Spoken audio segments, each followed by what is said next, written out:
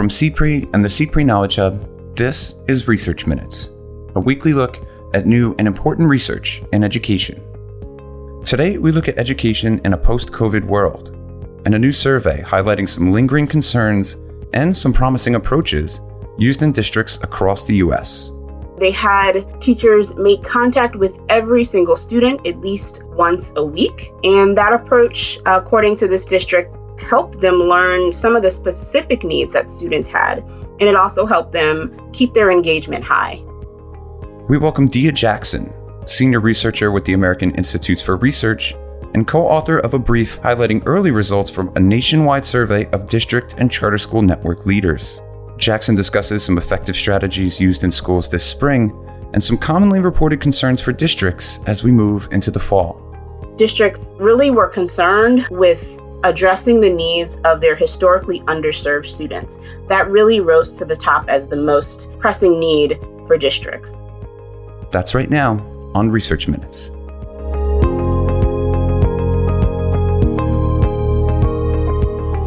Hello and welcome to Research Minutes. I'm Keith Miller, Managing Editor of the CPRE Knowledge Hub. Today I have the sincere pleasure of welcoming Dia Jackson. She's a senior researcher with the American Institutes for Research, or AIR. Thanks so much for joining us, Dia. Great, thanks for having me. So today we're discussing a new AIR brief, which you co-authored with Mike Garrett, and it's titled Voices of School District Leaders, National Survey of Public Education's Response to COVID-19.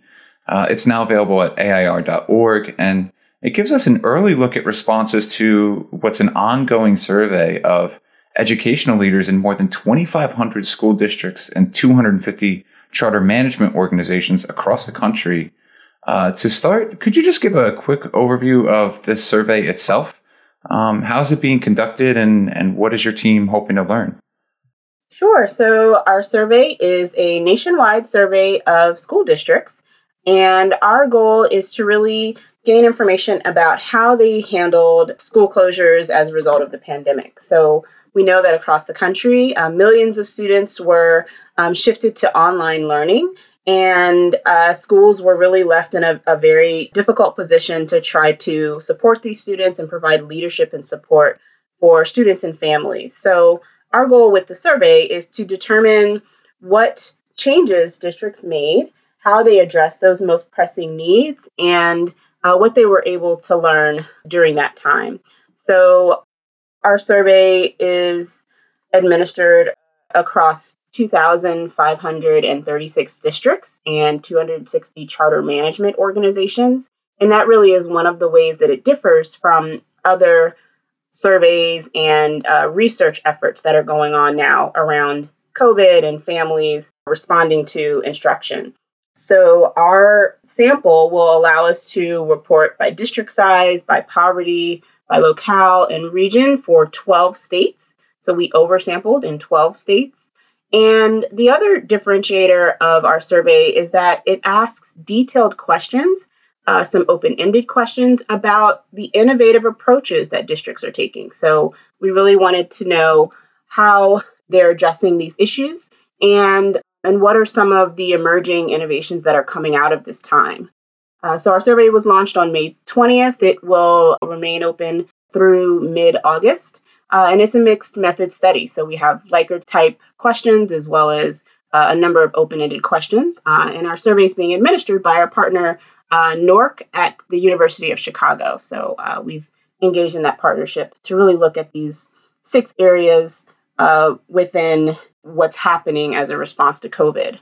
So the 6 topics that we're really looking at are the timing of school closures due to COVID, the distance learning approaches and challenges that districts are facing, how are they supporting students with disabilities and English learners, district policies and requirements such as grading and graduation, staffing and human resources, and the health, well-being, and safety of students.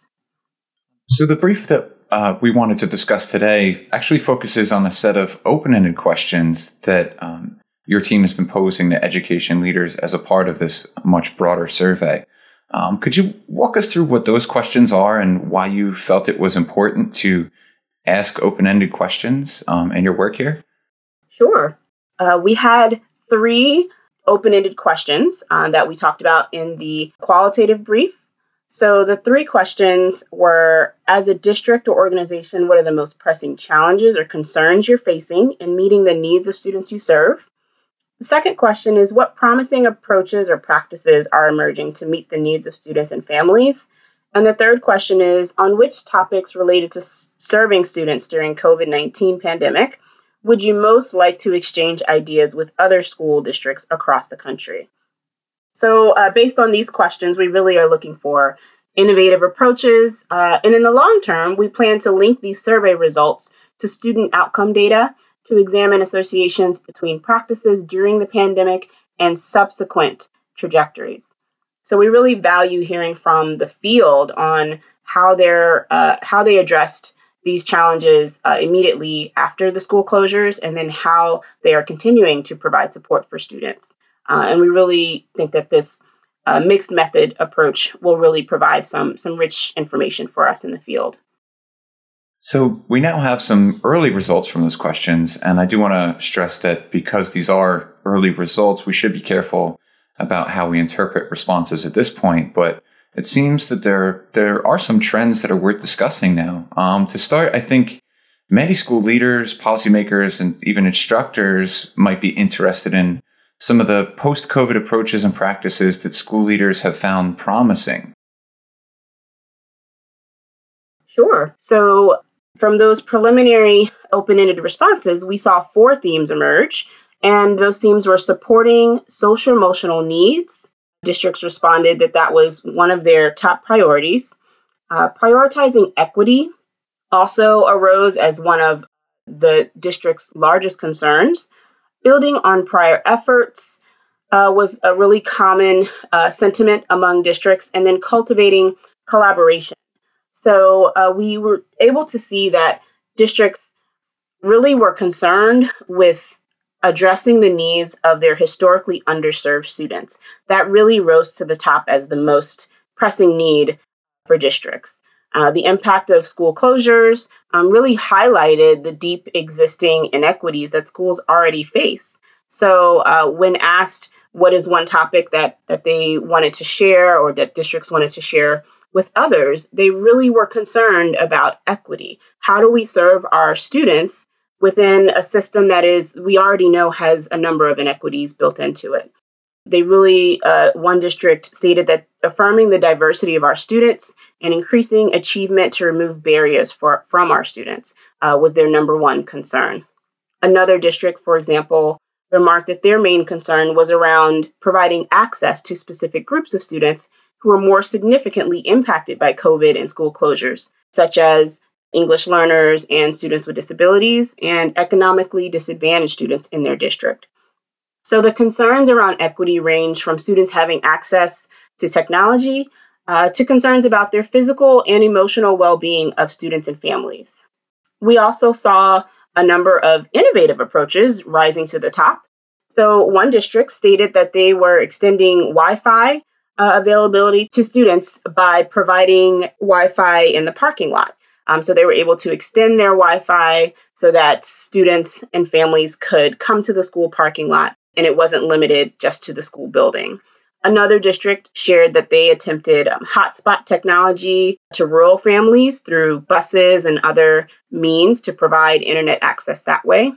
And then to address the social emotional needs of students, districts really were very innovative in this area.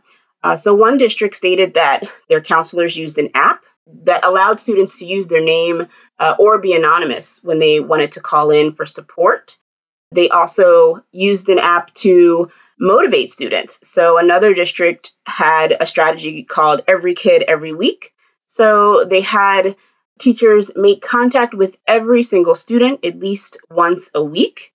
If they didn't contact that student digitally, then they would call them. If they didn't take a phone call, then they showed up at the student's house.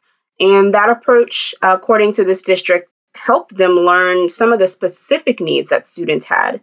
And it also helped them keep their engagement high among students. So that was another real concern for districts was how do we keep our students engaged and how do we provide them with the social emotional support that they may need. Another area that really rose to the top as a real concern for districts, but also a positive, was cultivating community. So districts were able to engage in activities such as a quarantine art challenge, where they were able to have students submit their different pieces of art and then have a drawing on Facebook Live and virtual town halls. So that was one way that they were able to engage with students and families.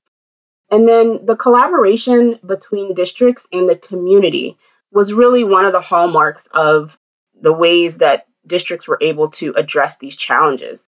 So districts stated that they were really able to close the gap with families by providing virtual meeting spaces and collaborating with local nonprofits to work together to really address the basic needs of students and families. One district stated that many different agencies donated toward their food program. They were able to give gallons of milk, dozens of eggs, bricks of cheese, as well as normal meals because the community members were donating them. So that served as a way to provide support to their schools and their school community, as well as the farming community in that particular locale. So that turned out to be a real win for them, being able to collaborate with the community to support the families and their specific needs. So we're seeing a lot of really interesting approaches rise from this time. It's interesting, and it's certainly heartening to see that many districts seem to be spending a great deal of energy focusing on student equity and student access during such a challenging time. And I understand you're now finishing up some analysis on how districts have been addressing the needs of students with disabilities as well. Is there anything you can share with us there? Sure, yeah. We are finding some really interesting approaches, and really what we're seeing from these initial results is that addressing the needs of students with disabilities is the most challenging area for districts. By and large, that has really been shown as one of the areas that districts are having a hard time managing. So they are trying to address the requirements of the Individuals with Disabilities Education Act, while also managing the pandemic and the change among all of their students. So when we asked districts about this, a number of districts responded that they were able to provide differentiated learning packets for students. So we saw through all of our responses that the special education teachers really were able to bridge the gap for these students. We saw a number of responses where districts said that their special education teachers sent materials home. They sent toys and manipulatives that students would need to provide them with not only academic support, but to really help provide the routine that students had that we know is so important for students with disabilities. We also saw that districts were able to provide support through use of their paraprofessionals to provide some of that instruction for students. So a number of districts leveraged their paraprofessionals to really individualize instruction for students with disabilities. We also saw that a number of districts were able to collaborate across departments and use YouTube for some of their instruction and some other recorded videos to really address the needs of students with disabilities. And then we saw that one of the most popular areas that was used was telemedicine and teletherapy for students with disabilities. So telemedicine was used for counseling sessions or as a way to connect with community agencies, connect students with those agencies, and connect with families. So those are some of the really interesting approaches that we're seeing across a number of our districts. So finally, your team included an open-ended question on the survey regarding topics for idea exchange or sharing of information among districts and among CMOs. Have you learned anything there yet? I think those responses might be especially poignant as we move more fully into this next school year. Yeah, so we're seeing a lot of interesting responses from districts around ideas that they want to exchange with others. So there were a number of challenges that we've already discussed, so challenges around equity, around addressing the needs of students with disabilities, and around English learners. Those were really some of the top topics that districts expressed they wanted to exchange ideas around. We also are seeing questions or ideas around how do we provide appropriate expectations for teachers and students in this digital environment? How do we address grading and authentic assessment for students, especially for students with disabilities during this time? Districts also asked questions around how do schools successfully address the lack of student engagement with distance learning? So how do we make sure that students are engaged when they're online, and how do we make sure to engage those students who maybe have not been online, who we haven't been able to have a touch point with? We also saw questions around how do we keep our teachers healthy? How do we keep our teachers from burning out? How do we make sure that we are providing them with effective professional development that really gives them the support that they need and the knowledge and skills that they need to be effective instructors during this time? So these were some of the big areas that have come up in these initial responses that districts are really interested in exchanging ideas with other districts around. Well, this is incredibly intriguing and certainly very timely work. And I should remind listeners that AIR will be completing the survey in mid-August and rolling out their findings throughout the 2020-21 school year. You can find all their briefs and more, including the early results that we discussed here today, at AIR.org. Dia Jackson, it's been an absolute pleasure speaking with you today. Thanks so much. Thank you. Thanks for listening to this week's Research Minutes, presented by the CPRE Knowledge Hub. For more episodes or to subscribe to the series, you can find us at researchminutes.org. To share thoughts on today's episode or to suggest a future topic, you can find us on Twitter at CPRE Hub. That's CPRE Hub.